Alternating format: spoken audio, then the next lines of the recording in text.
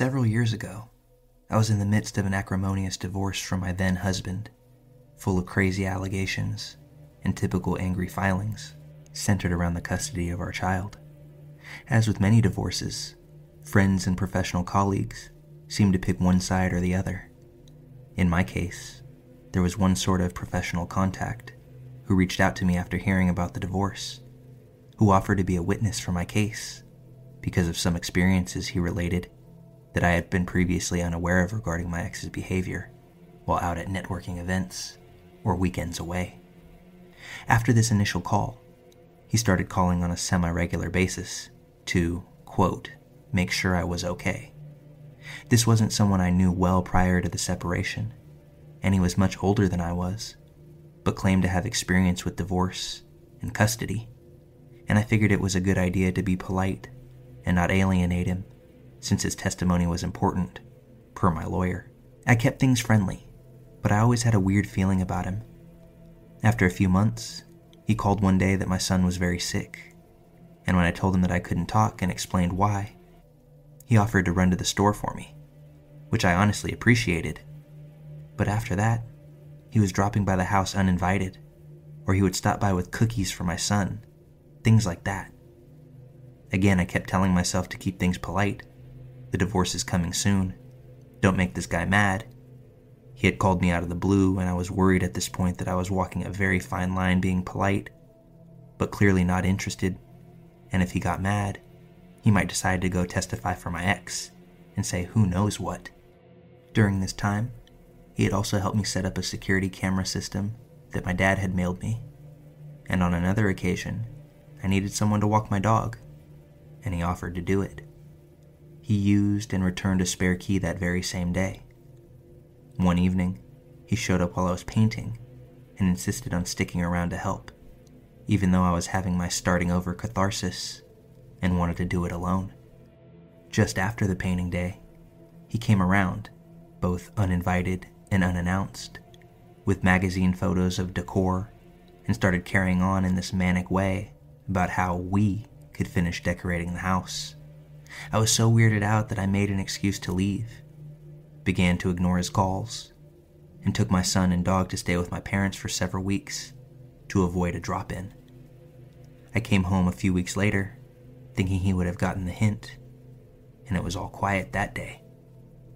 The following morning, though, I took my son on an outing, something like the zoo. We both came back hot and tired. I put my kiddo down for a nap in my bed and decided to close my eyes along with him.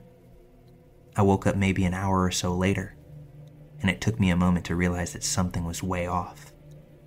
As I'm blinking off the sleep, I realized there was a rose bush sitting on my bedside table that I most definitely had not put there. There was a post-it note on it as well, something about planting it in the yard. I started shaking immediately because I recognized the handwriting.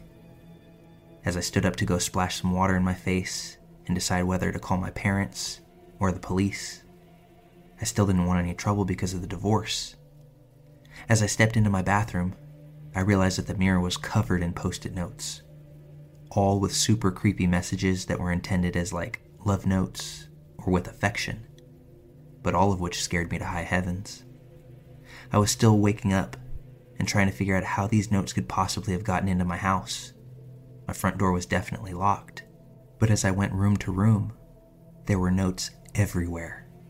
I mean hundreds of post-it notes, covering the walls, in my cabinets. There was even one inside of my coffee maker. I started grabbing all of them and putting them into a pile. When I got to one in the kitchen, it made my blood run cold. It said, "You're cute when you think no one is watching you." And I realized that there was a security camera pointed right where that note was left, the one that he had helped me set up months earlier, when I didn't think that he was a psychopath. I called my parents in hysterics, sent them a bunch of photos, and my dad insisted that I should not call the police. Remember, I was still going through a custody battle, but that he would drive over, change the locks, and put a chain on the front door. We also immediately changed the passwords on the security cameras, which originally had been installed to document if my ex tried to break into the house. So there was one on the front porch, but 3 inside the house, including one in my bedroom. This man could apparently see and hear everything going on inside of my house for months. I realized with the security cameras, he had just paid attention to my passwords when I was setting up the system. But the only way I can figure that he got into my house is that he must have made a copy of my house key the day that he had it. And because my dog had gotten to know him, he wouldn't have barked to warn me, which also scared me. I was absolutely horrified. This man had been in my house for a long time. There's no way he could have put that many notes up that quickly. And he was right next to my face and feet from my son while we were sleeping. And he somehow thought that that was okay. I left and stayed with my parents again for a few days, afraid of what he was going to do when he realized that he was now both physically and digitally locked out of my house. When I came home, my son had gone to his dad's for the night, and I was home alone, on the phone with another friend from out of town. About 10 p.m., this man showed up at the door, pounding on it, trying the locks, screaming obscenities, and demanding to be let into his house. Gone were all the niceties. This was someone completely furious and derailed. All I could do was hide in my bedroom until he left, what felt like an hour later. This was St. Patrick's Day, so I'm positive that he had been drinking. After that, there were several other times someone would start knocking on the door in the middle of the night, always when my son wasn't home. I think he was crazy, but not that crazy, and figured if I called police, he would get in more trouble if my son was there. But he knew the schedule, so I knew it was him. He tried reaching out using fake social media accounts several times, always getting blocked. Years later, I discovered that he had friended my mom on Facebook and was therefore still able to see all the photos of us that she posted or shared. And there was a huge argument when I saw a conversation they were having about me and how he could get back into my life. I sold that house 2 years later, still finding new notes even as I was packing. And I'm more than relieved that he no longer knows where I live. I don't post photos of my new house online, not the front anyway. And I have changed the privacy settings on my social media accounts. I avoid all the places he used to go, the networking events he attends, and I stay as under the radar as possible. I could never bring myself to play back the security camera videos because I was traumatized enough and didn't want to see just how much danger we could have been in. Hopefully he never sees or hears this post, but you know who you are, and I just hope our paths never cross again.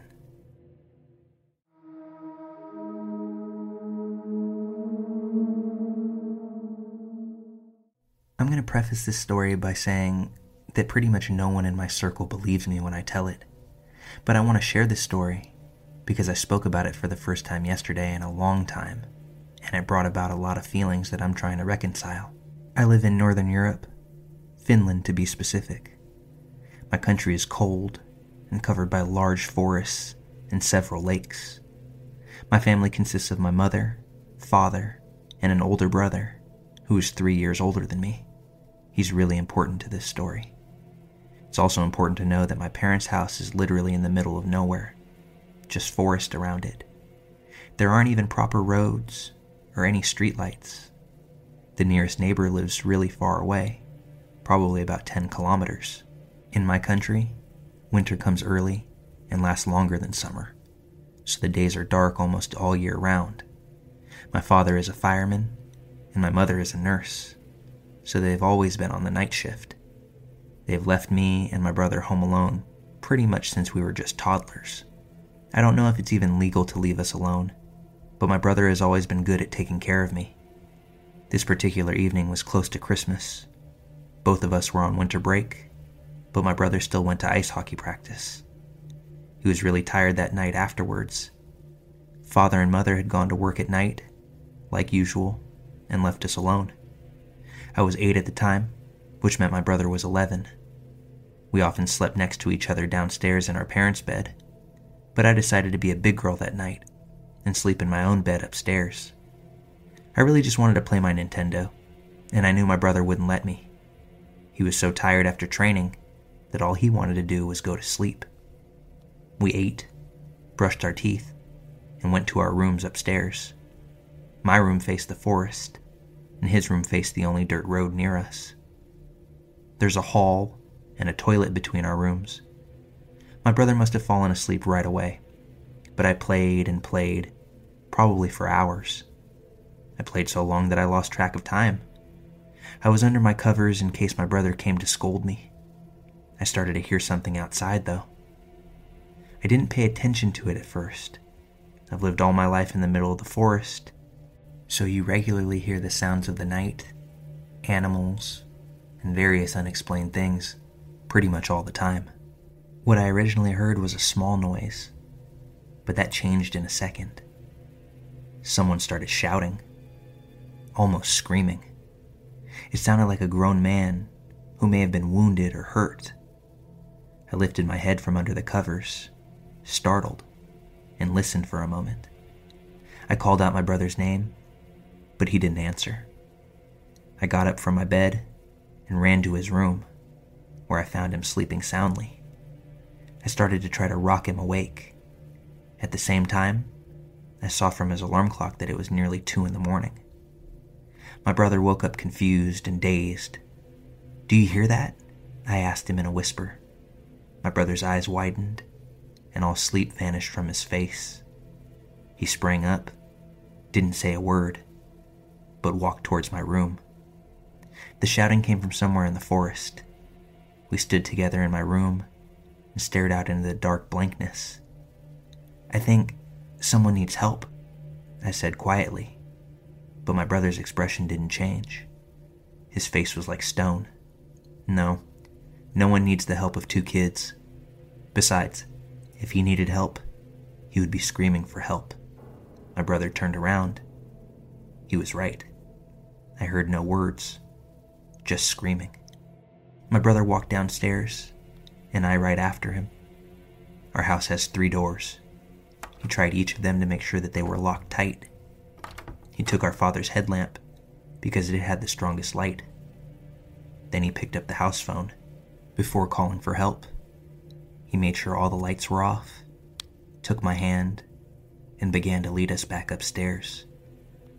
Then he stopped. The shouting had changed. It no longer sounded scared or in need of help.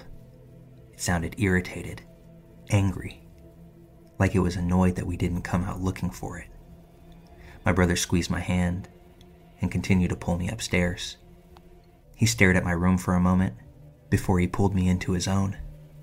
He closed the door and sat behind his bed, pulling me into his arms. It was dark everywhere. My brother hadn't turned on the headlamp, but he had 112, our version of 911, ready on the phone. We sat there in silence. The sound had come closer until it was clearly behind the window of my room. We heard someone banging on the window. I began to sob.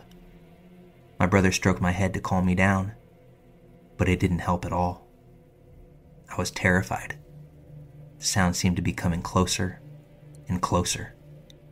It had climbed the fire escape under my window, and now was traveling along the rain gutters towards my brother's window. Then it became silent. The voice had stopped screaming, but we could hear it clinging to the rain gutters to get closer to us. Then it was too quiet. My brother turned on the headlamp and pointed the light towards his window. Seeing nothing, he turned off the light and waited a moment longer. Then he pointed it at the window again. Still nothing. Before he could do this a third time, there was a large crash, as if a big pile of snow had dropped from the roof down to the terrace. My brother flashed the light in the window. This time there was something on it. The kind of trace that is left when you breathe too closely to glass. My brother immediately turned off the light. Whatever it was, it had fallen down, because my brother's window had nothing to hold on to. We started hearing moaning and groaning. It sounded only partially human at this point, but absolutely in anguish. If you've ever heard the sound that a bear makes when it's been shot, that's what it sounded like. But it had just a touch of man to it. Then the voice became angry again, going into a full tantrum. It started hitting the wall of our house. I squeezed both my eyes shut and pressed my head against my brother's shirt. It raged for a while, but started to whine and moan once more. It no longer sounded human at all. I can't describe what it sounded like, but it didn't sound natural. My brother dropped the headlamp on the floor and hugged me tightly. We listened to the sound for quite a long time. I don't remember at what point I fell asleep, but by the time I woke up, it was morning. The beautiful morning sun reflected against the white snow. I was laying on my brother's bed, and he was sitting next to me reading comics. He just smiled. Had I been dreaming? I didn't have time to say anything when we heard the lock on the front door open. It was 9 a.m. My father had just come home. My brother cheerfully jumped out of bed and ran to greet Dad downstairs. Maybe I had a nightmare and went to sleep next to my brother. It doesn't sound impossible, especially since my brother didn't mention it in the morning. I had convinced myself at that point that I had had a nightmare that just felt real. I believed so for many, many years. However, that all changed. My brother came to visit me yesterday. Nowadays, I live in the capital of my country, far from my mother and father, because I go to university. My brother had broken up with his long-term girlfriend, and I promised that he could bunk in my place as long as he needed. We had a lot of fun, just like old times. We drank some wine, watched a movie, and just talked about everything. Then we began to talk a little deeper, which usually happens after drinking wine. I turned to look out my window. Winter was coming, and it was already dark. It brought back childhood memories. I told him about the dream that I had when I was little, while looking at the street lamps outside. This darkness reminds me of when I had a nightmare as a child. I dreamt that someone screamed behind my window, and I hid in your room with you. Wasn't I a strange little girl? I laughed and turned to look at my brother, who's now 23. He's huge, into bodybuilding, and his blonde beard. He looks a bit like a Viking, and the look that I saw on his face then, I had never seen on him as an adult. He looked at me with wide eyes, pale, like he had seen a ghost. I freaked out a little bit. "What?" I asked awkwardly. "You remember that?" he asked. It got quiet again. "What do you mean? It was a dream." My brother looked really startled, as if I had dug up a memory from his mind that he had wanted to forget. My brother shook his head. "I thought you wouldn't remember that. You were so little. I hoped that you would forget." My brother looked at me blankly and told me his side of the story. He told me how I had fallen asleep in his arms from exhaustion. He pushed me to his bed, but he didn't fall asleep that night. He sat by my side all night, just like a guard dog. The morning had begun to dawn. The sound began to fade, until it just disappeared. My brother still couldn't sleep, though. He decided to start reading comics to pass the time. When Father had come home, my brother had gone out to look for tracks. But since it had snowed all night and morning, any tracks were covered. For the next week, my brother visited my room several times a night to make sure that I was sleeping safely. We started talking more about what happened. Neither of us ever mentioned what happened to anybody. I asked him why he didn't call 112, but he just shook his head. Who would have believed me? He was right. It would have sounded like a prank invented by little boys. My brother also said he was annoyed that he didn't flash the light to the window sooner. He would have wanted to see what the creature or person looked like. I was just happy that I hadn't seen anything. I'm also happy to know that I'm not crazy. It wasn't a dream. I have a witness. My brother experienced it too, and he remembers it better than I do. But no one else seems to believe me, nor would anybody believe him. Of course, it's also possible that somehow we created the whole thing in our heads. We have no physical evidence of what happened, and it did happen years ago. It's very possible that we were just kids with overactive imaginations. I'm certainly not denying that possibility. But if we both have a recollection for something that we never spoke about, it's much more likely that this did indeed happen, and that there was someone or something climbing on our house that night, trying to lure two children outside.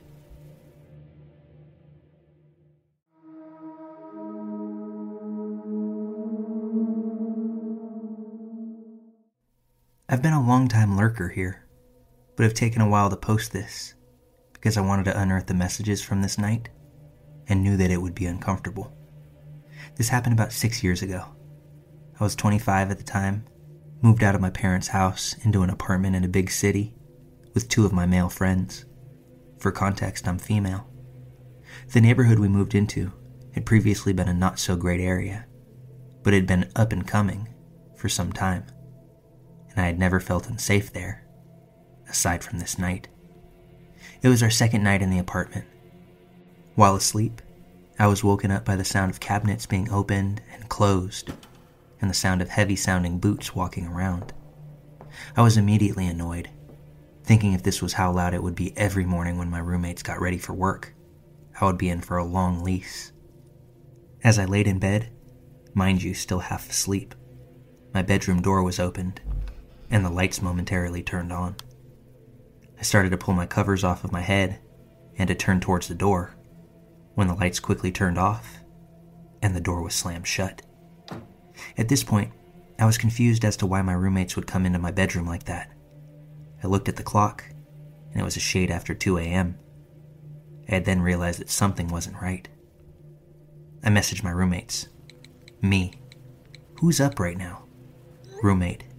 Me. Me. LOL. Okay. Roommate. Yo, someone opened my bedroom door. Me. Wait. Me too. That wasn't you? Roommate. No. Me. What the f***? Roommate.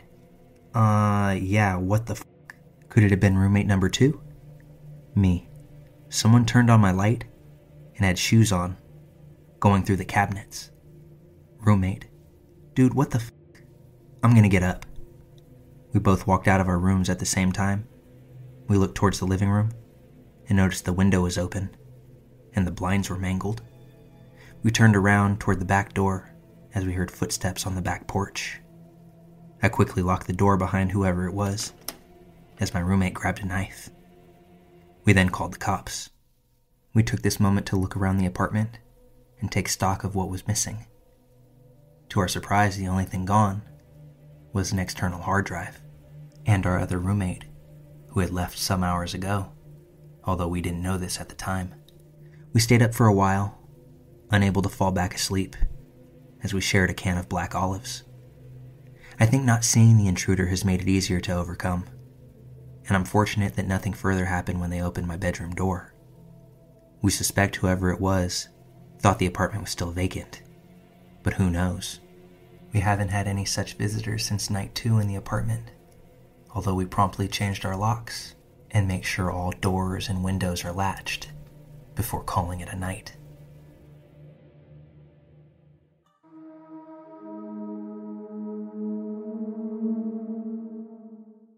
I grew up out in the wooded country in Illinois, on a short dead-end street, about 10 miles from the nearest town.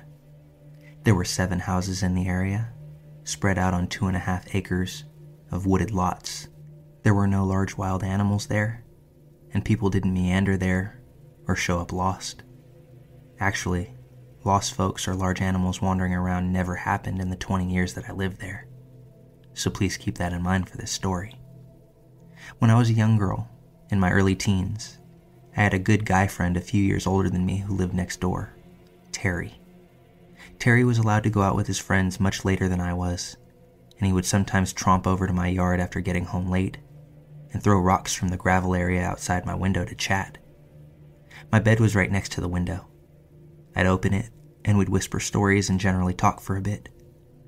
My second-story window faced our backyard, and his house was to the side.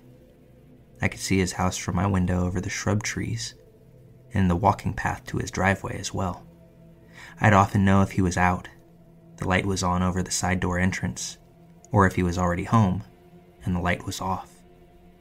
One time, during the summer, when my window was open, I heard a car in his driveway dropping him off.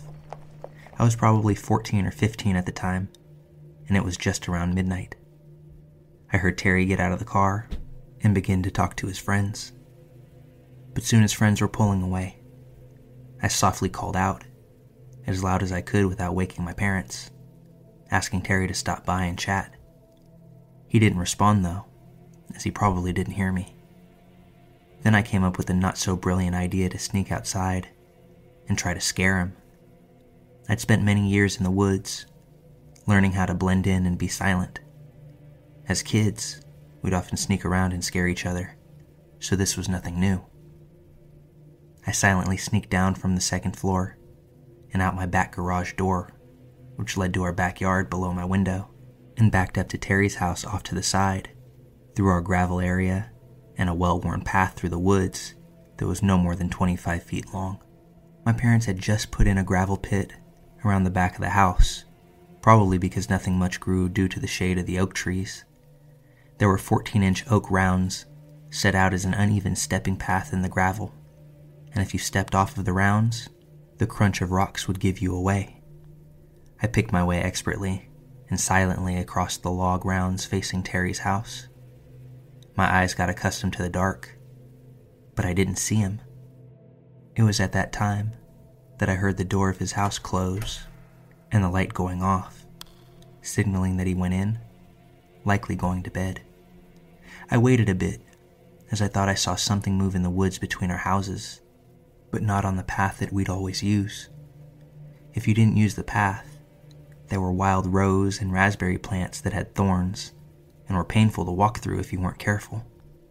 So I thought it was odd that he'd be in the woods, but maybe he wanted to scare me, like I was plotting to do to him. I saw something human-sized and dark moving through the woods slow and pausing every once in a while like me.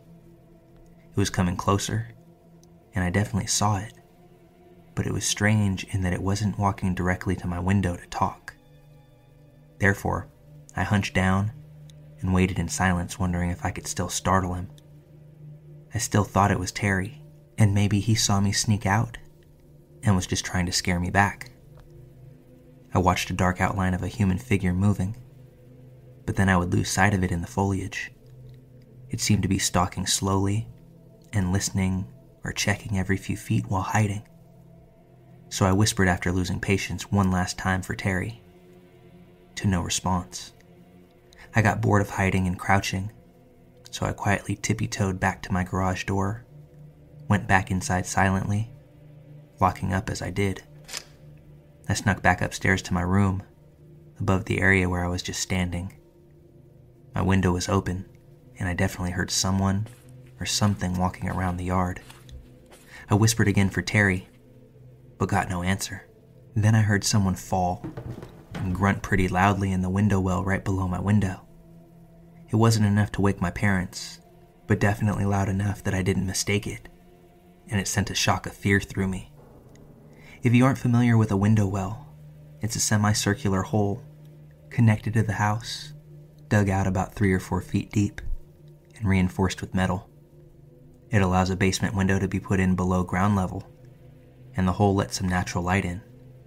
There's no way Terry would have fallen in our window well. We had played hide and seek for years around the whole entire neighborhood. We knew everyone's window wells and house footprints like the back of our hands. The grunt sounded absolutely humanish and not like an animal. It also pulled itself out quietly without a lot of thrashing. That's when I realized this wasn't a fun game and someone was out there, and it surely wasn't Terry.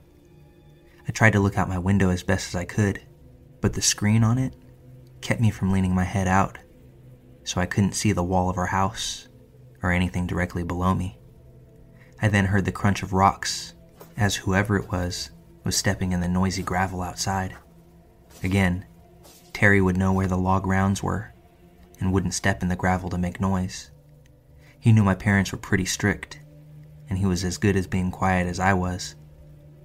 Whatever it was, whoever it was, stopped, and I held my breath. I pretty much sat there with my face pressed against the screen, 2 stories up for probably a half an hour. But as time wore on, and I heard nothing further, I grew tired and eventually fell asleep on my bed that was next to the window. There are a few things that I'm certain of. It wasn't Terry out there. I asked him later, and he said that he went to bed that night as soon as he got home. He also would have no reason to lie. I'm pretty sure it wasn't one of our neighbors, and I can't think of any reason a person would be out there. We had very few neighbors, and only 2 other houses out of the 7 had kids. There weren't any big animals in the area, as I said earlier. Only on rare occasions we would see some deer, but they were hunted, didn't come close to the houses, and our dogs would scare them away. I'm not sure what would possess a stranger to be out there that night, but I'm very glad that we never came face to face.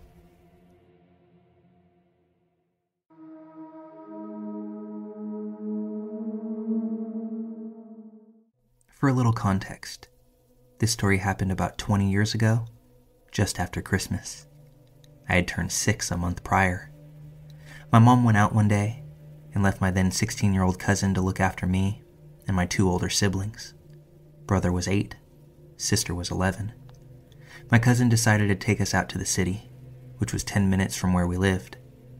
We took the bus, walked around the city in incredibly unsafe neighborhoods with basically another child responsible for us. After a few hours, we got tired and decided that it was time to go home. The city had a central area for the buses.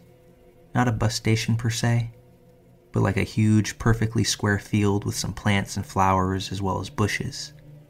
Lining all 4 sides along the street were a couple of bus stops and benches. So basically you could catch several different buses from that area, going all over the city and county. Since it was just after Christmas, the bushes alongside the field were still covered in Christmas lights. As we waited for the bus, I began to wander away as I admired the lights, and my cousin was none the wiser. At some point, I heard a man say hi. I looked up from the bush and he was smiling down at me. Thinking back on it once I got older, it was clear that he was homeless and was most likely on drugs.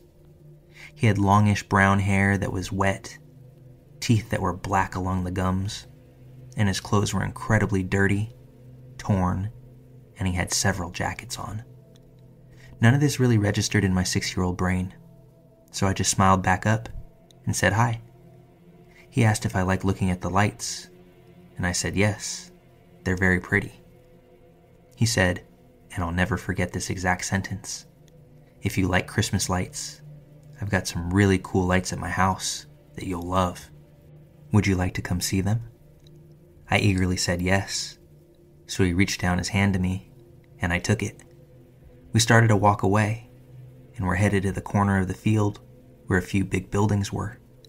He said his apartment was just a couple of blocks away, so we were headed around the corner of the building when my other arm jerked backwards, and I turned to see my sister pulling me away from this man. He didn't say a single word, just instantly took off running. It took me a few years for me to fully grasp the danger that I was in. My brother and sister talked about what happened a lot, and just how scary it was. When I finally got a little older, I finally appreciated just how terrifying it was, and how close I was to having my life change, or end. If I had rounded that city corner with him, they never would have been able to find me in time, because they wouldn't even know where to start looking before we disappeared around the corner, vanishing into the midst of the city. This is still something that we bring up sometimes to this day, and it's frightening every time it comes up. I almost put myself in tears just recounting this story now. Watch out for your little ones, and be careful when you decide to let children watch other children. There's no telling how sideways it can get, and just how quickly it can get there.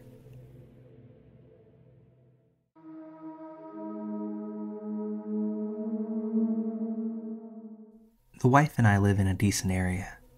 Nicely cared for homes, trimmed yards, fairly friendly neighbors for the most part. However, we're just a couple of houses off of a main street where there are a number of duplexes. We rent in a converted home from the early 1900s that's a duplex too, so I'm not throwing any shade. But some of these duplexes seem to partake in some odd activities. Strangers parking on our street for 5 minutes to an hour, sometimes leaving someone in the vehicle, sometimes parked for days at a time. Anyway, I know the signs. There's also a fairly large homeless encampment about a half a mile away, so we get the occasional colorful character roaming through, looking for recycling, something not nailed down, an open car door. You get the idea. But I digress. One Friday night, Around 10 p.m., there's a knock on our door. No one visits us without a heads up or an invitation, especially that late. But I thought maybe one of our neighbors needed something. Now, I'm a bit paranoid. Security conscious is a better way of saying it. So I never just go open the door. During the day, I would look out a side window before looking through the glass at the top of the door. But due to the hour, it's dark out, so the side window isn't even an option. In addition to the hour, even if it is my neighbor, something about this situation just doesn't seem right. So I grab my handy-dandy, I'll let your imagination fill in the blank here, walk over to the door, and flip on the porch light. I have to stand on my tiptoes to see out the little block windows at the top of the door. There's a man staring back at me, about my height, 6 feet tall, scruffy facial hair, shaved head, looking a little agitated, maybe a bit speedy. He says that he's looking for somebody, but I can't hear it through slurred speech. I ask, "Who?" He says, "Kevin." I tell him that there's no Kevin here. The man looks back at me and says, "He said that he'd be here." I tell him, "You got the wrong address, or maybe you got fished." Stranger says, "Can I come in and use your phone?" I quickly say, "Nope, good luck." And I stared at him until he turned around, walked down the steps, and headed back towards the sidewalk. At this point, I turned off the porch light, went over to the blinds, and watched him wander off down the street. Who knows if the guy was legitimately lost or looking for some fool to just open their door. Whatever the case, don't take chances. Even during the day, if I ordered something that I know that I need to sign for, but the courier can't properly identify themselves, you can leave it on the porch, and I'll get to it when I get to it. But the door stays closed. On the off chance that they try to kick it in, good luck. The odds just won't be in your favor.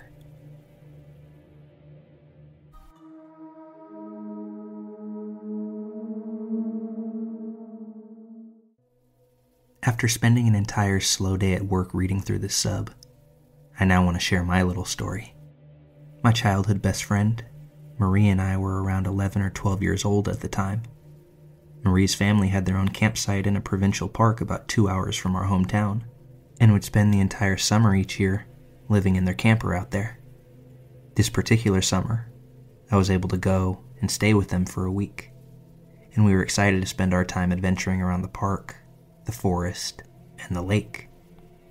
On the last night I was out there, we decided we wanted to hurry down to the ice cream shop by the lake before it closed. It was early evening at this point, still pretty bright out, but beginning to lose light. The path we took was down a short slope right next to the main road with maybe 10 feet of thick brush and trees in between. On the other side was the forest, with more tall, thick brush, as well as towering ancient trees. So we were walking along, not seeing a single other person on the path in front or behind us. We all of a sudden hear rustling and snapping of branches, similar to the sound of maybe a deer or another animal moving through the woods. I wouldn't have thought anything of it, but then the sound of running footsteps follows. Marie glances back over her shoulder and lunges for my arm, urging me under her breath not to look back. At the same time, the sound of running stops. I don't know why I didn't ignore her and get a look myself.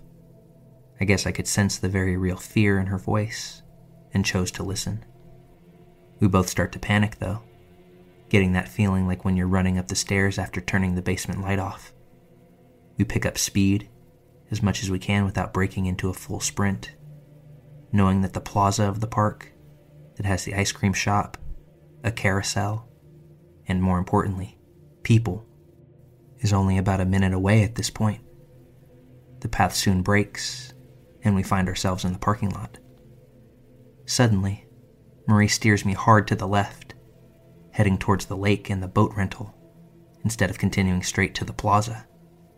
And I go along with it silently, understanding that ice cream is no longer of interest anymore. Marie is clearly panicking at this point. We're both looking around, but it seems whatever scared her is nowhere in sight. Marie walks up to the boat rental, gets us a kayak, and we climb in and begin to paddle towards the middle of the lake. As we paddle, she tells me that there was a man behind us, and that man had stopped running at us very abruptly upon making eye contact with her. He had been wearing a long black coat with the hood up, despite it being the middle of July. He had a terrible smirk on his face, and she swore that as he stopped running, she saw him put something shiny away into his coat. He appeared to have just emerged out of the bushes after we walked past, given the sounds we heard right before he came running onto the path. We reach the center of the lake and stop our paddling. I pull out my Nokia brick phone that my parents had, thank God, given me just in case. I hand it to Marie and tell her to call her parents to come pick us up. As the phone rings, I see her look out past me towards the shore and go pale. She lifts a hand to point at what she's seeing. I turn, and there was the man, stalking his way around the path that circled the edge of the lake, staring out at us. We sat in the middle of the lake and watched him do 2 full laps, never once looking away from us, before finally disappearing back into the trees. It took a few tries to get a hold of her family. We were freaking out so bad the whole time, as the sun got lower and lower. It took her father about 20 minutes to finally pull into the parking lot, and by the time we reached the shore, it was pretty dark outside. I don't know what we would have done if we hadn't been able to call for a ride. Looking back, I don't know why we just didn't go to the ice cream shop, inform an adult there, and ask her parents to come get us then. But it worked out. We got back safe, and thankfully we never saw that man ever again.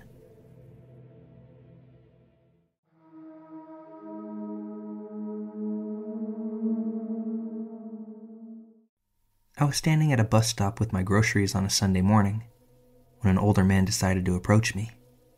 He told me his name, then asked mine, my age, and tried to strike up a conversation. He asked if I wanted to smoke weed back at his apartment. Great start to this conversation. I said that I was going home. He offered to call his taxi and dial the phone number in. I looked at the phone screen and asked why he didn't just use Uber. He responded with, "That doesn't work with my phone," despite the fact that he was clearly using a standard Android operating system. He spoke in Spanish for about 30 seconds, so the only part that I understood was him stating the name of the intersection that the bus stop was at. After hanging up, he asked if I lived with anyone and if they'd be expecting me back soon, to which I replied that I lived with my father.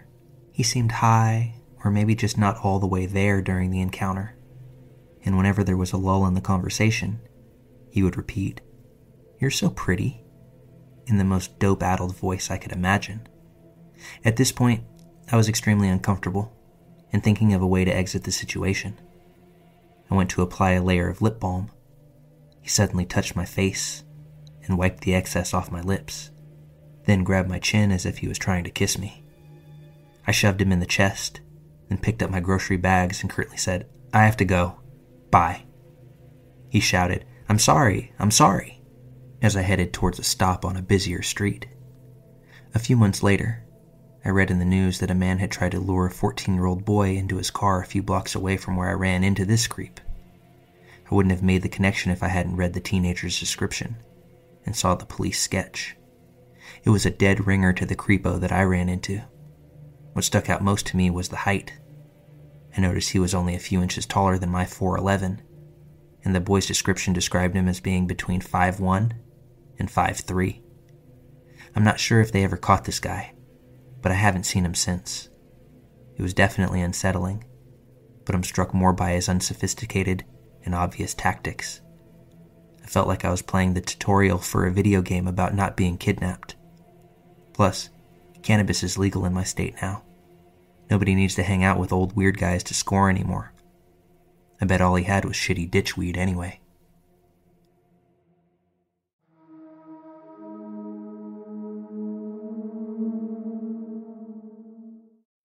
I'm a 22-year-old female, and back in 2019, I decided to download Tinder a few months after a rough breakup. I was very inexperienced with dating and pretty shy, so it seemed unlikely that I would meet a potential partner in person. Anyway, after a few matches that led to nothing, I came across the profile of someone that I found very attractive. 21-year-old dude. We matched, exchanged Snapchats, and continued to set up a date. Our very first date was relatively normal and enjoyable. We saw a movie, and by the end of it I felt like we hit it off. However, our relationship was extremely short-lived. Not long after I had agreed to be his girlfriend, after about a month or so of going out, he began to behave very erratically, and would sometimes fall completely silent in the middle of a conversation, ignoring every attempt that I would make to ask him what was wrong. He became hot-tempered, slamming doors and speeding on the road when he was mad. I started to feel really uncomfortable about our relationship. This went on for about a few weeks, until one night, when we were on our way to have dinner downtown, he fell silent mid-conversation. I became extremely anxious as he pulled into a nearby parking garage, wondering what I had done to upset him this time. As we parked, I decided to ask him what was wrong. To no answer. When I asked him again, he shouted at me to shut the f*** up. I was completely frozen for a moment, but upon regaining my faculties, I got up the courage to tell him that we were done. I gathered my belongings from the car and walked over to the nearest coffee shop to call an Uber. It was fairly late at night, so I walked as fast as I could, hoping he wouldn't follow. When I made it to the shop, I noticed that I had several missed calls from him. When I made it home that night, I blocked him on all social media and decided to never contact him again. I'm fairly familiar with the dynamic of toxic relationships, and I knew that if he could talk to me that way, completely unprompted, it was likely that he was capable of much, much more. About a week goes by, as I start to settle my emotions a bit. I decide to confide in a friend, who had never met this guy by the way, about what happened, feeling completely embarrassed the whole time. A few nights later, I receive a text from the same friend. It was a screenshot of an Instagram DM from someone that she didn't follow, my now ex. It said something to the effect of, "Hey, I'm sorry we're having to meet like this, but so-and-so is ignoring me, and I need to talk to her." My heart absolutely sunk after reading this. I decided to message all of my friends separately and let them know what had happened, just in case it happens to them too. Later that week, I start receiving several DMs from various accounts, all without profile pictures or previous posts. Eventually, I gave in and responded to one, asserting that the relationship was over and that I didn't want to hear from him again. I blocked the accounts immediately afterwards. As time went on without hearing a word in weeks, I figured I had reached the end of the situation. Until one morning, while I walked to my car, I noticed something dangling around the handle of my car door. It was a necklace I gave him. He had only picked me up once from my house before. The thought of him driving to my house, about a half hour from his place, earlier that night, freaked me out. I was shaken up for a while. It was by no means an expensive necklace, and I had the exact same one, but I kept it pushing. I thought maybe it was his way of acknowledging that we were done. 2 months later, I was working my job at a small boutique near my house, where one of my responsibilities involved answering the phone several times a day. So when the phone rang, I thought nothing of it. But when I picked up, I immediately recognized his voice. He started rambling about wanting his sweatshirt back, but I hung up before he could finish. That was the last time I would ever tell someone I was dating where I worked. I was completely losing it at this point, especially considering he had never called me at work while we were together. This led me to wondering, how did he even know when I would be working, which day, and what time? I told my older sister of the situation, and her being very protective, she decided to message him herself. She told him to leave me alone, and even offered to give him back the sweatshirt for me.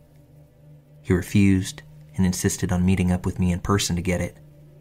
When it became abundantly clear that he didn't actually want the sweatshirt back, she threatened him with a restraining order, to which he never responded. And that was officially the last time that I ever heard from him. The torment, the appeals, the unrequested messages lasted longer than the relationship even did. I'm not sure what I did to deserve all the unrequited attention, but I'm glad that it abruptly ended when it did. Ladies, feel no shame or embarrassment when confiding in others about the creepiness that you're exposed to. And fellas, maybe just don't be so damn creepy.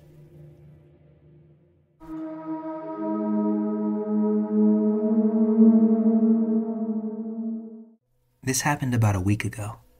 It's still kind of just sitting on the top of my head. I don't know how close I actually was to danger, but the way things have been going out here lately makes me think it was heading in that direction. I lost my house about a year ago. It went down in a hurricane, and I've been staying in different places since then while I'm getting back on my feet. I have a bad case of insomnia, so I found myself awake at almost 4 a.m. this night. In order to give myself something to do, I decided to take a walk to my old house, which is just a few blocks away. My porch is about the only thing still standing. I sat down on it to have a smoke, as I do every once in a while. There were these two guys that pulled up on bikes. They were riding around the street, making noise, and overall acting a bit weird. Given the hour that it wasn't completely normal.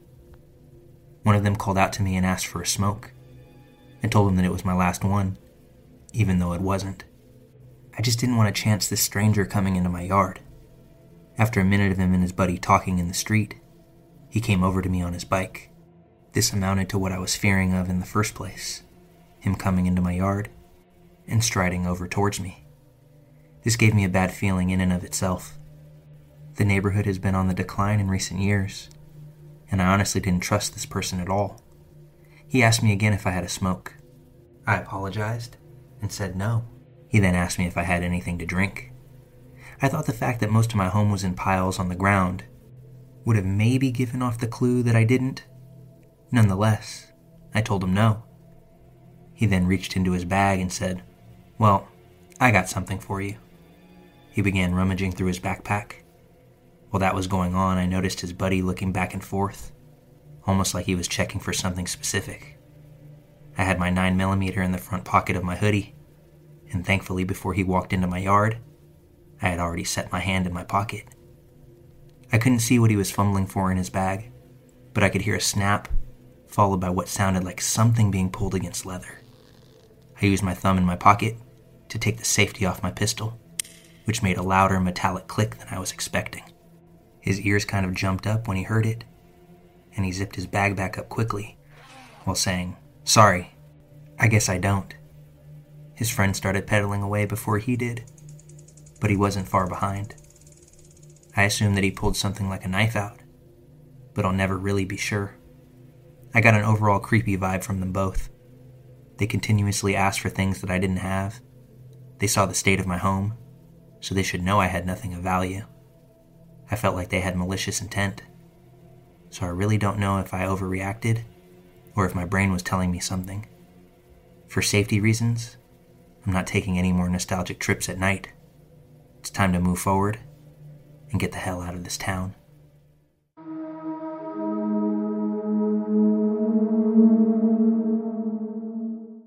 I just got back from a family vacation in Los Cabos, Mexico. We stayed at a nice Westin resort, and usually around 9:30 p.m., my family would head back to their rooms to go to sleep.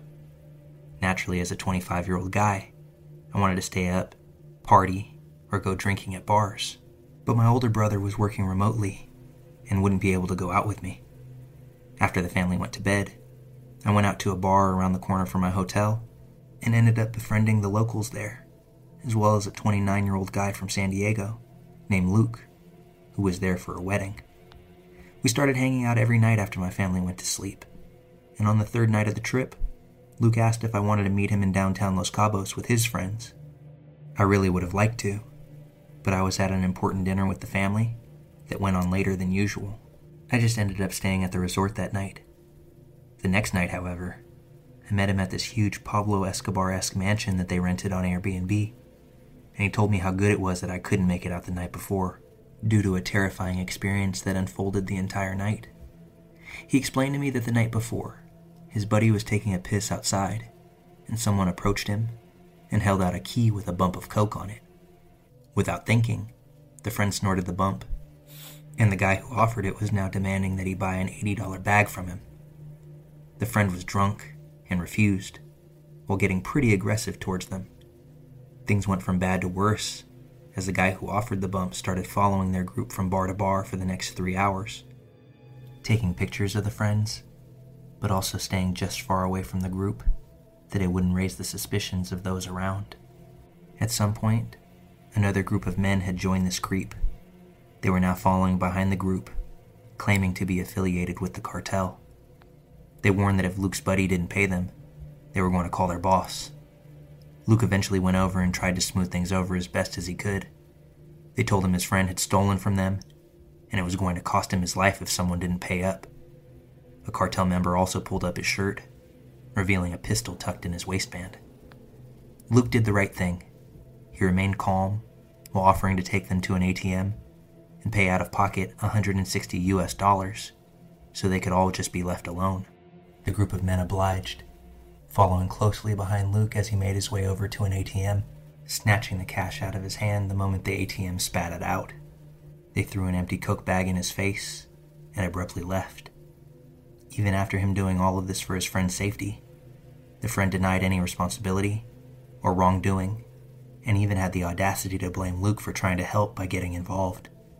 He also didn't offer Luke a single dollar in return. After this event happened, Luke got robbed again in the same night by a girl who ripped his gold necklace right from around his neck. His friend was cool to me, but sounded like a real asshole after Luke had explained this. Poor dude was just trying to be a good friend and was met with zero gratitude, only to be victimized again in the same evening, this time by a different gender. Needless to say, I'm pretty happy I didn't make it out to meet them that night. I also think that things could have gotten a lot worse for them had Luke not offered the cartel members any money.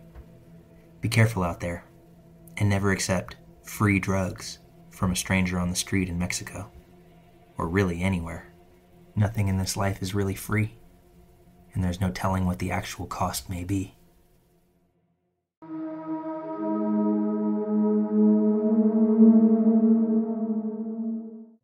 On my 19th birthday, in September of 2014, I'd moved into my first home, a small one-bedroom flat. I was beyond excited to have the freedom and independence that being a woman living alone would offer me, and quickly set about buying new furniture, decorations, and items for my home.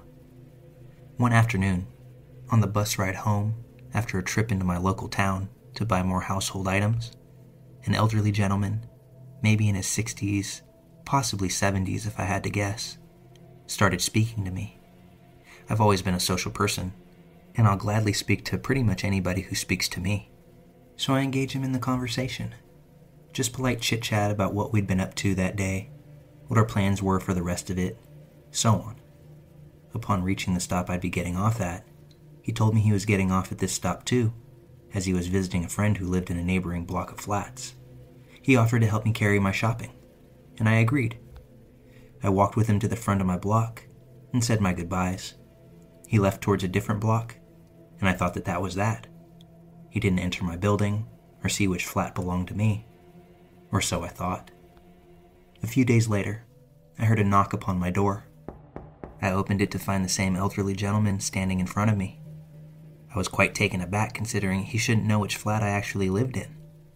He'd also managed to get into the building without ringing my doorbell. It was then that the realization hit me that a few days back, he most likely would have hidden out of sight to watch which flat I had entered. He quickly forced his way into my home, pushed right past me, all the while speaking to me like he was my friend and this visit had been planned. I lied and stated I was about to leave as my friends were expecting me, hoping that this would encourage him to just go. But instead, he reached his arms towards me, not in a friendly manner, mind you, but in an attempt to grab and grope underneath my top, while using his other hand to try to lower my pants. I immediately flung his hands from me, ran to my door, and told him that he needed to go now, and that I'm calling the police. Luckily, he did exit, but he loitered around my building. I sat on hold with the authorities for what felt like a solid string of minutes, all the while keeping my eye out the peephole, watching and monitoring what he was doing and where he was going. He eventually walked out of sight, while I was still waiting for dispatch to pick up. I ultimately hung up and immediately called my dad in tears. He rang the police with me, who were just as unhelpful as they could possibly be. 2 female officers asked me, "Why did you let him into the flat?" Despite me saying that he'd forced his way in. They encouraged me not to press charges, as the name and address he'd given me in our first exchange were falsified, telling me that it would be difficult to prove, a lot of paperwork, and you'd have to relive it in court if we did manage to find him. I regretfully agreed. I was shocked and scared, and the police already were so unsupportive. It doesn't end there, though. This man continued to stalk me for months, regularly appearing at my door, following me when I was out. It wasn't until he was on the same bus as me to town, when I went to meet friends, that it finally stopped, as this was the first time I was able to point him out to someone. My friends went over and publicly called him out for stalking and harassing me. They threatened him, saying, "If we ever hear of you doing this again, you won't be able to use those arms to hurt another person for a long, long time. Leave our friend the alone." He quickly scampered away, and that's the last that I ever saw of him. But this incident shook me. It all happened simply because I was polite to a seemingly innocent elderly man who wanted to help me and make conversation. Needless to say, I've never accepted another offer of helping me carry my shopping. Be careful who you let help you. It might not be good intentions that they have in mind.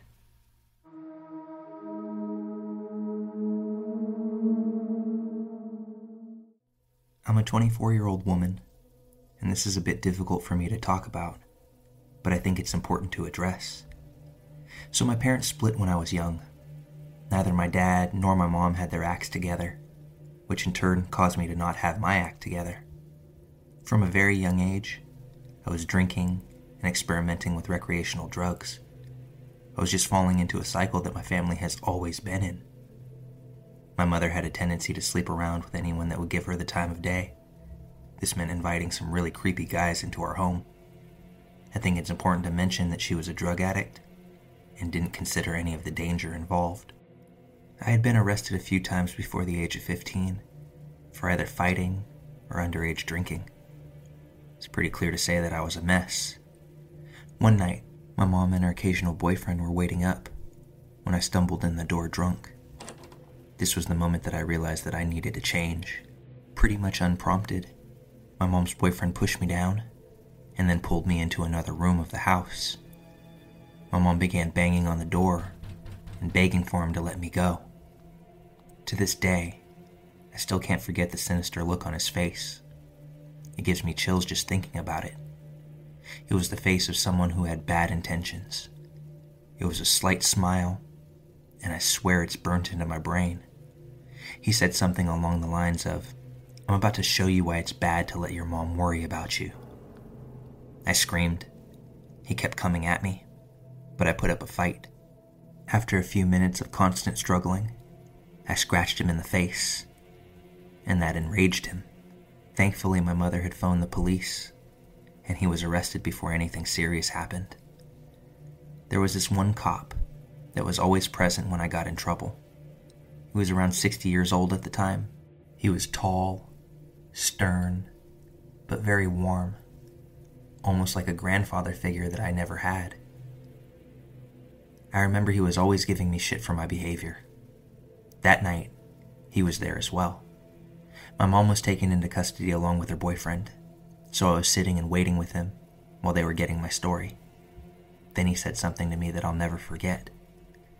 "I'm really sorry about all of this. I'm sorry, but you're not going home." And then he told me, "It's time for you to change. Do you want to end up like her?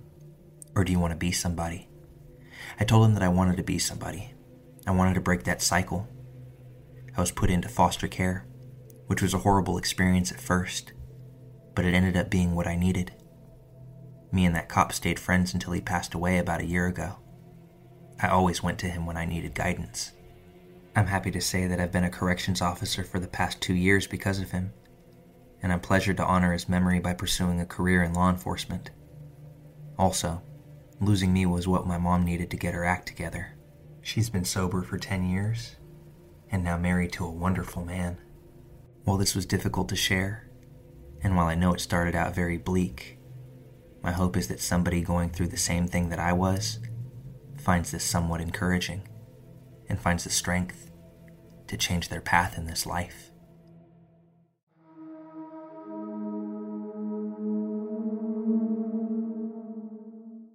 I'll try to be as brief as possible on this one and stick to the relevant events that are giving me this feeling.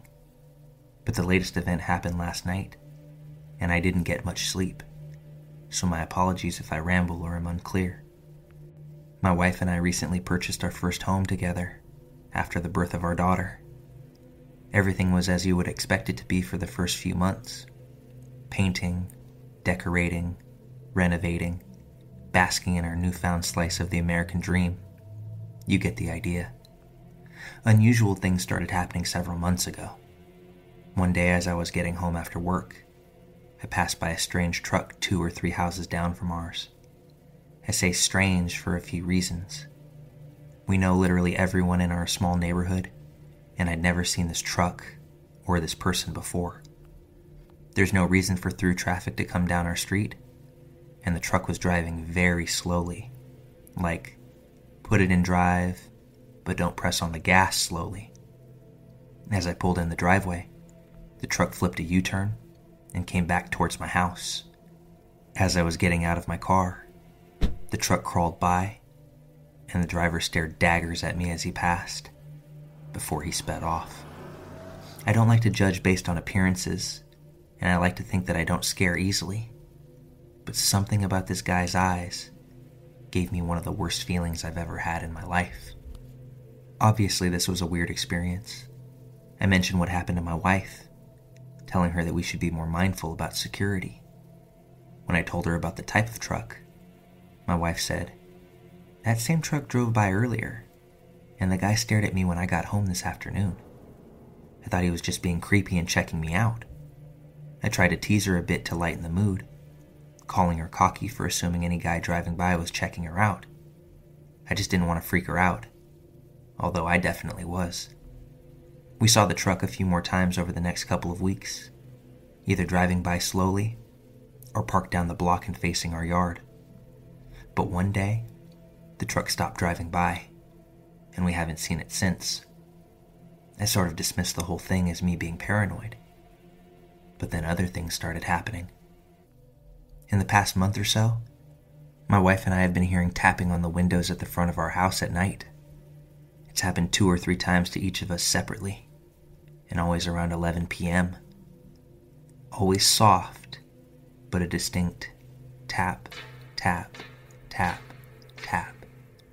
It sounds like knocking with a single knuckle on the metal part of a screen door, if that makes any sense at all. The first time that my wife and I heard the tapping together was last weekend. We were in the front room playing with our daughter around 10:30, just about to settle her down for bed. Our front room has a large, almost floor-to-ceiling window running the length of the wall next to the front door, which faces the street. We were all sitting on the floor with our backs to the window, reading our daughter a book, when we heard it. Tap, tap, tap, tap. Now our house is older. Creaks and cracks are not uncommon, but the sound was so distinctly intentional that my wife and I immediately looked at each other and bolted up out of the room. I had my wife and daughter lock themselves in a back room while I turned on all the lights and did a sweep around the outside of the house. Of course, I didn't see a thing, and was ready to dismiss the whole thing as more paranoia over something that likely had an innocent explanation. Until last night. Around 10 p.m., we heard our daughter making noise in the baby monitor. I waited a few minutes to see if she would settle down on her own, but when it became clear that she wouldn't, I got up to put her back to sleep. The layout of the room is important to visualize for this next part. The room is on the side of our house, but the exterior wall juts out a bit in an L shape, and the corner of this L is made up of windows. If you're standing in the door to the room, you're directly across from these windows in one corner, and there's a rocking chair in the other corner pointed towards the front of the house. One window faces the street, and the other faces our neighbor's house. A garden bed planted with small shrubs wraps around the outside of the house directly underneath. I was sitting in the chair getting my daughter settled down. I had a lamp on so the room was softly lit. Once she fell asleep, I stood up to place her back in her crib when something caught my eye. There was a figure standing about a foot away from the window, in the bare space between the shrubs and the house, and they were staring at us. I didn't look long enough to see anything more than what appeared to be a man in a light gray hoodie standing a few feet away, separated from us by only a single pane of glass. Sprinting from the room, I brought my daughter back to my wife and I's bedroom, leaving her there while telling my understandably confused wife to lock the door. After turning off all the lights inside the house and turning on all the lights outside, I began moving from room to room. Peering outside the windows into the darkness, I couldn't see anything out of the ordinary. Whoever it was must have taken off after seeing me notice them and made a quick exit. Obviously, I had some trouble sleeping after this. I spent hours checking security cameras and going from room to room, looking out windows into the night, hoping, but also not hoping, that I would see anything that could explain what had happened. This morning, I went outside to the spot where the figure would have been standing. I thought, hoped, maybe there was a plant or something that I mistook for a person. When I got to the spot, though, I realized the figure had to be standing exactly in a bare patch of ground, about 2 feet in diameter, directly in front of that window. Part of me is still hoping that I'm being paranoid. The mind can play tricks on you in the dark, seeing things that aren't there, especially when you're a sleep-deprived new parent. But with everything that's been happening, I can't shake the feeling that there was actually someone out there last night, watching us. Please, let me be wrong.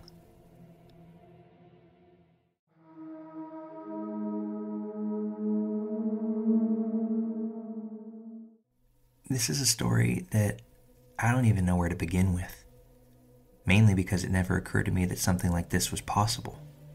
Yet here I am. Since the age of 3, I knew this one girl named Emma. We were originally in the same preschool together. Later, we attended the same elementary school. We were never really close until we turned 9 or 10, because we got into the same group of friends and soon became best friends ourselves. Not really surprising for that age. We'd hang out a lot, pretty much spend all the free time we could with each other. I knew that Emma had problems at home. Her mother was an alcoholic and an addict, even though she denied it all the time. Most of the time we'd spend on the streets. However, rarely we'd stay at my place when it was raining or during storms and blizzards.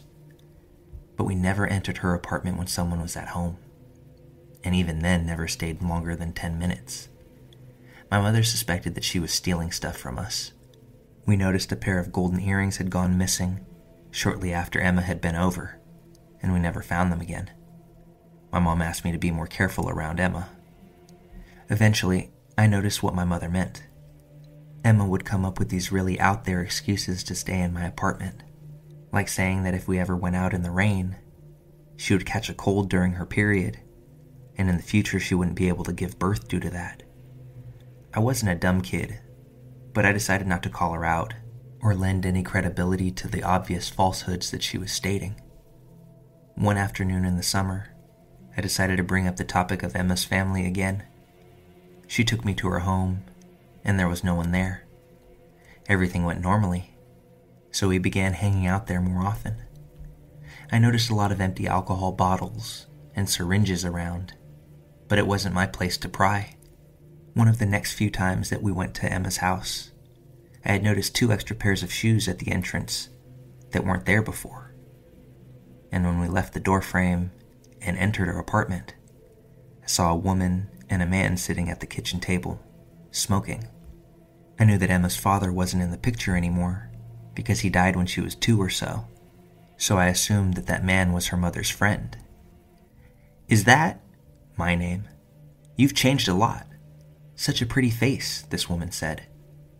I was so weirded out as she and the man stared at me intently, eyeing me up and down, my body, my face, everything.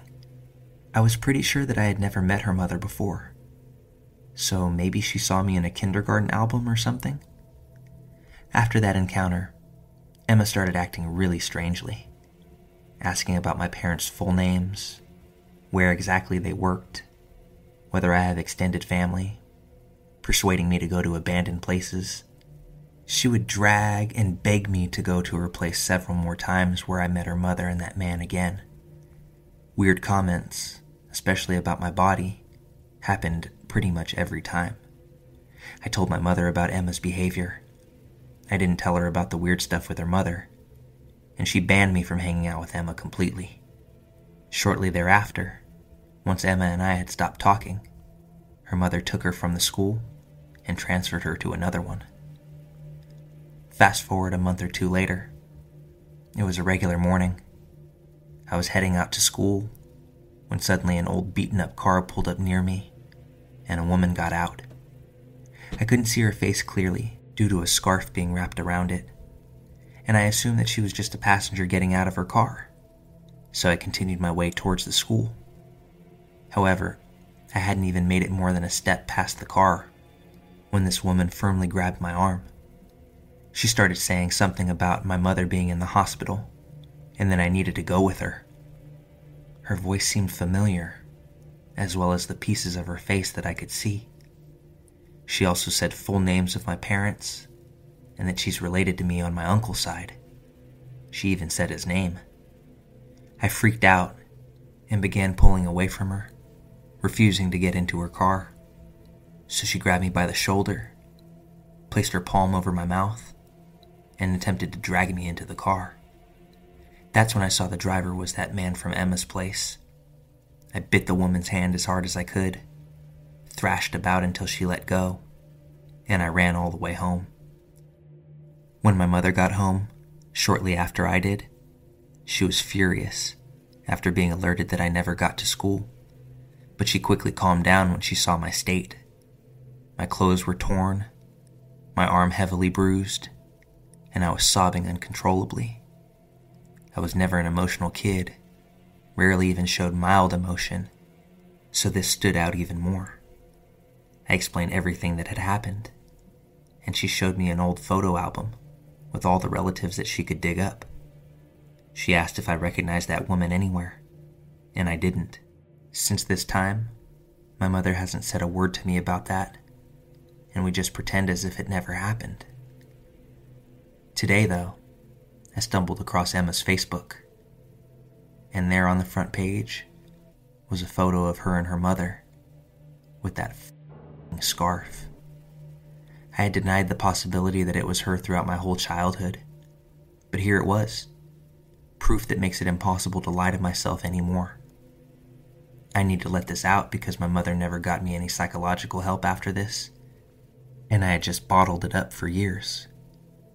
Why did Emma's mom do that? Did Emma know? What were her intentions if she got me into that car? And how would my life have changed if that were the case? All of these questions are constantly on repeat in my head, even a dozen or so years after this occurrence. I think the coldest part about my constant wondering is that the more that I think about it, the more apparent it is to me that I'll never actually know the true motivation. I'm proud of myself for how I responded in that moment, and if I could go back, the only thing that I would change is that I would have bitten that woman's hand even harder than I did.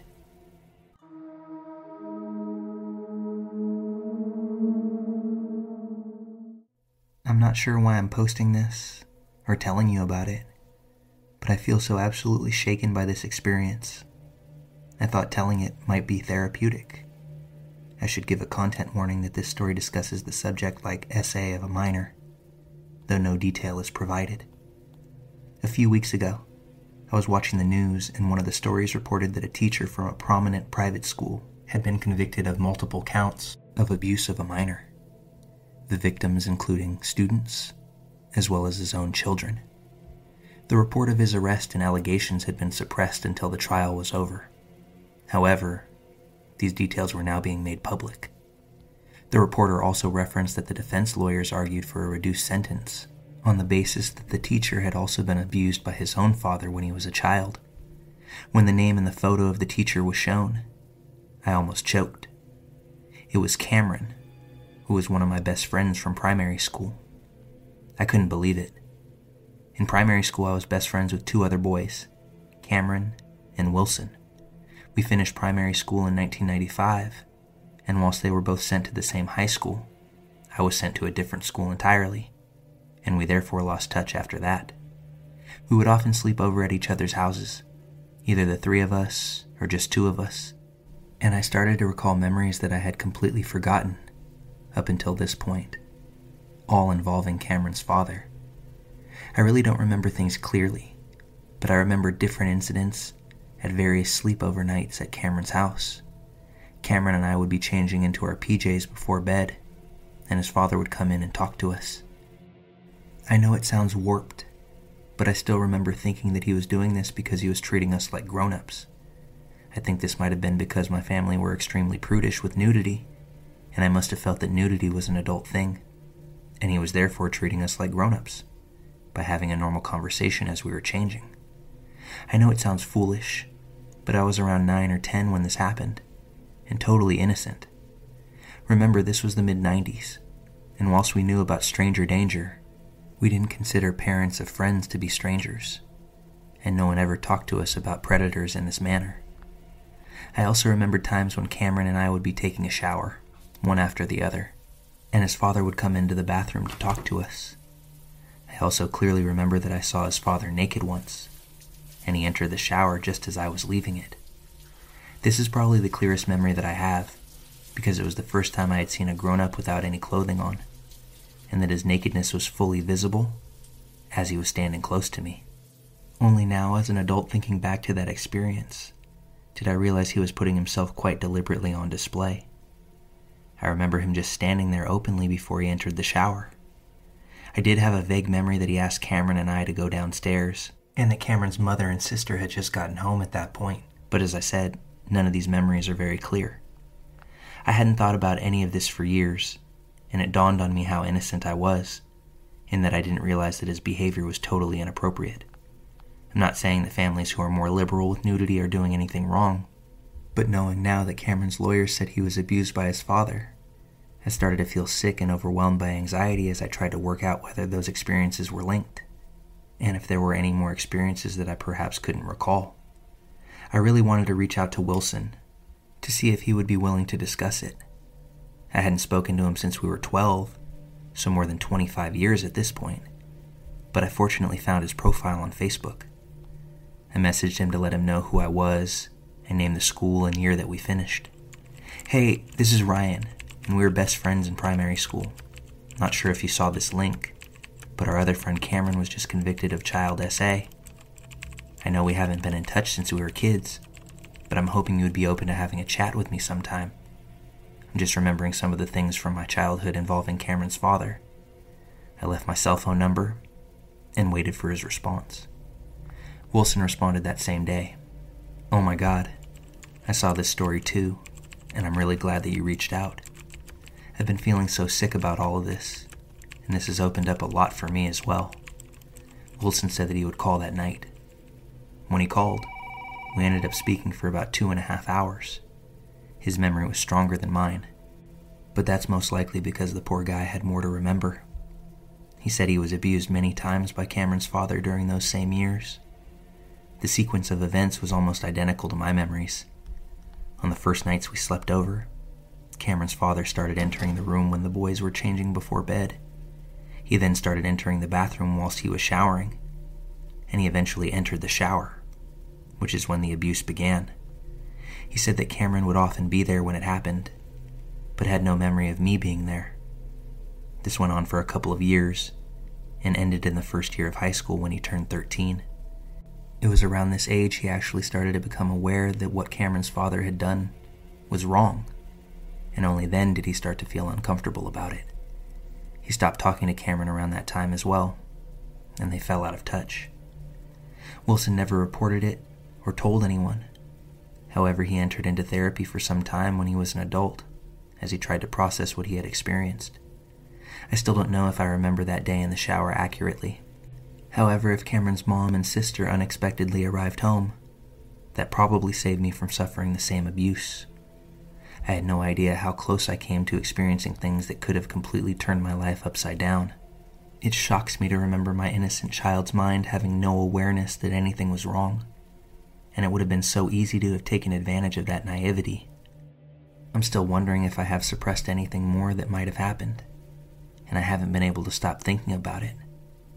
So I'll book into therapy to try and work through it. I have changed names in this story, as Wilson still hasn't told anyone, and I don't want anyone reading to piece this together. But the entire experience has shaken me so much.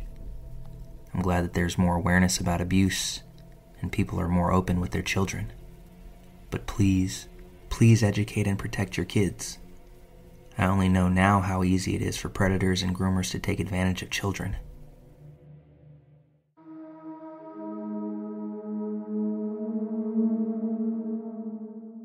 This was back in 2020, while I was still single. I'm a 44-year-old mother of 2, but I look like I'm about 27 years old. I was waiting for the delivery of 2 desks for my sons, as well as office chairs, heavy things that I wouldn't be able to move on my own. My 2 sons were out hiking that day. My mom, who lives next door, was out with a friend. I had a rare quiet and peaceful day lined up, when a knock at the door rang out. It was the delivery man. He asked with a smile where he could place the items that I ordered. I asked if he would be so kind to bring them into the living room, and that I would move them from there. He smiled and agreed. After he finished moving them, he said that I had a nice home, and asked if I owned it. I told him that I did. Then he asked if I lived alone. Instantly, my instincts went on full alert. I decided to reply in a way that he wouldn't question. I snorted and then said with feeling, "I wish. I have 2 teen sons that are taller and stronger than me. They seem to outgrow clothes and shoes every month. They and their friends are over here all the time, yelling at their PlayStation games. My nosy mom lives next door. Comes over a couple times a day, especially when she sees a strange vehicle in the driveway. I have a couple of friends who are next door neighbors as well." He then asked if I was alone for the day. My same instincts were telling me that this man means me harm.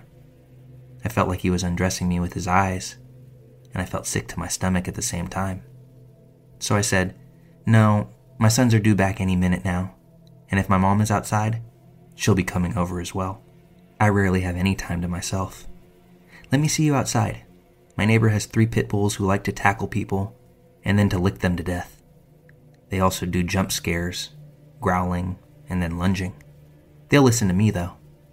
He lost all color in his face and told me he was scared to death of big dogs and that he didn't want to leave the safety of my home. I was internally cussing myself out when I heard screams, barking, laughter, and then a second later my 2 sons and their friends soaked in mud come running up the steps in an attempt to get away from 3 very muddy, playful pit bulls. They were begging me to get the doggy treats so that they could race inside my home. I shook my head no. I told them to hold the dogs so the delivery driver could leave, and then they were going to hose themselves and the dogs off. Well, they held the dogs, and the guy sprinted for his van and took off.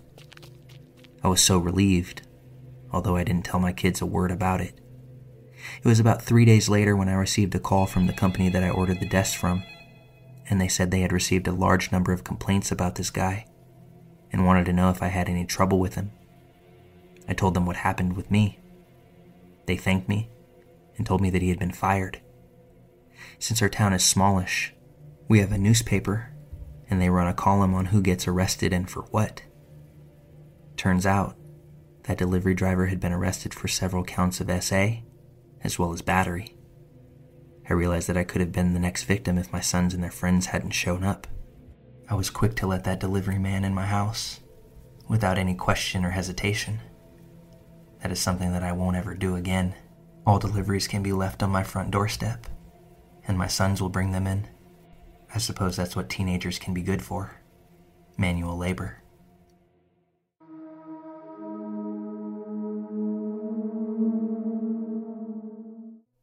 My grandfather Jim died when I was 17, so about 5 years ago now, and his last months were rough on the whole family. He had an advanced form of brain cancer, but he spent most of his time at home under hospice care. One afternoon, had to be about 2 weeks before Jim died, I was alone with my grandpa waiting for the hospice nurse to come check in on him. A man who I'd never seen before, we'll call him Dave, knocked at the door. He was wearing hospital scrubs, but he hadn't brought any equipment with him, which I found odd. I asked him if he worked for the hospital, and he simply nodded. He said this was his first shift with Jim, but that he'd reviewed my grandfather's file, and that he wanted to speak to whichever family member had the legal authority to pull the plug. Jim wasn't even on life support, so I guess Dave was using plug as an expression. I should also say that I live in a right-to-die state where euthanasia is legal, so it's not like the option had never occurred to us. But as far as I know, no member of my family had ever expressed an openness to euthanizing Jim. I told him that I had no authority to make that decision, and that my grandfather, who was now delirious and unable to consent to much of anything, had specifically said to prolong his life indefinitely, unless he was crying out in extreme pain, which he wasn't. Dave put his hand on my shoulder, as though he were consoling me, and he talked about how old people become burdens to their families, and sometimes it's best to just let go. Then Dave pulled out a bottle of pills from his pocket and said that they were barbiturates that would trigger a peaceful death. He said the coroner would determine that Jim died naturally from his cancer. I started to panic. I firmly told him that under no circumstances would he be euthanizing my grandpa at this time, but he started to untwist the bottle as he walked towards Jim's bed. I literally had to wrestle the pills from his hand, and he seemed startled by this. He played innocent and said he just wanted to show the pills to Jim. Dave knew perfectly well that my grandfather had almost no idea what was going on. I promptly called 911 and rapidly explained the situation to the dispatcher. Dave suddenly became very scared and bolted directly out of the house. The cops arrived within 5 minutes, and Jim's actual hospice nurse arrived a few minutes after that. Based on my physical description, the police and hospital staff were able to identify Dave as a recently fired hospital orderly. Dave was charged with making a criminal threat based on my testimony, but unfortunately, he was acquitted. I'm not sure what else he would have had to do to get punished, aside from forcing those pills right down my grandpa's throat. Part of me hopes to never run into Dave ever again, because I don't know what I would do. But another part of me would like to explore those options given the opportunity. So Dave, it's probably in your best interest that we never meet again.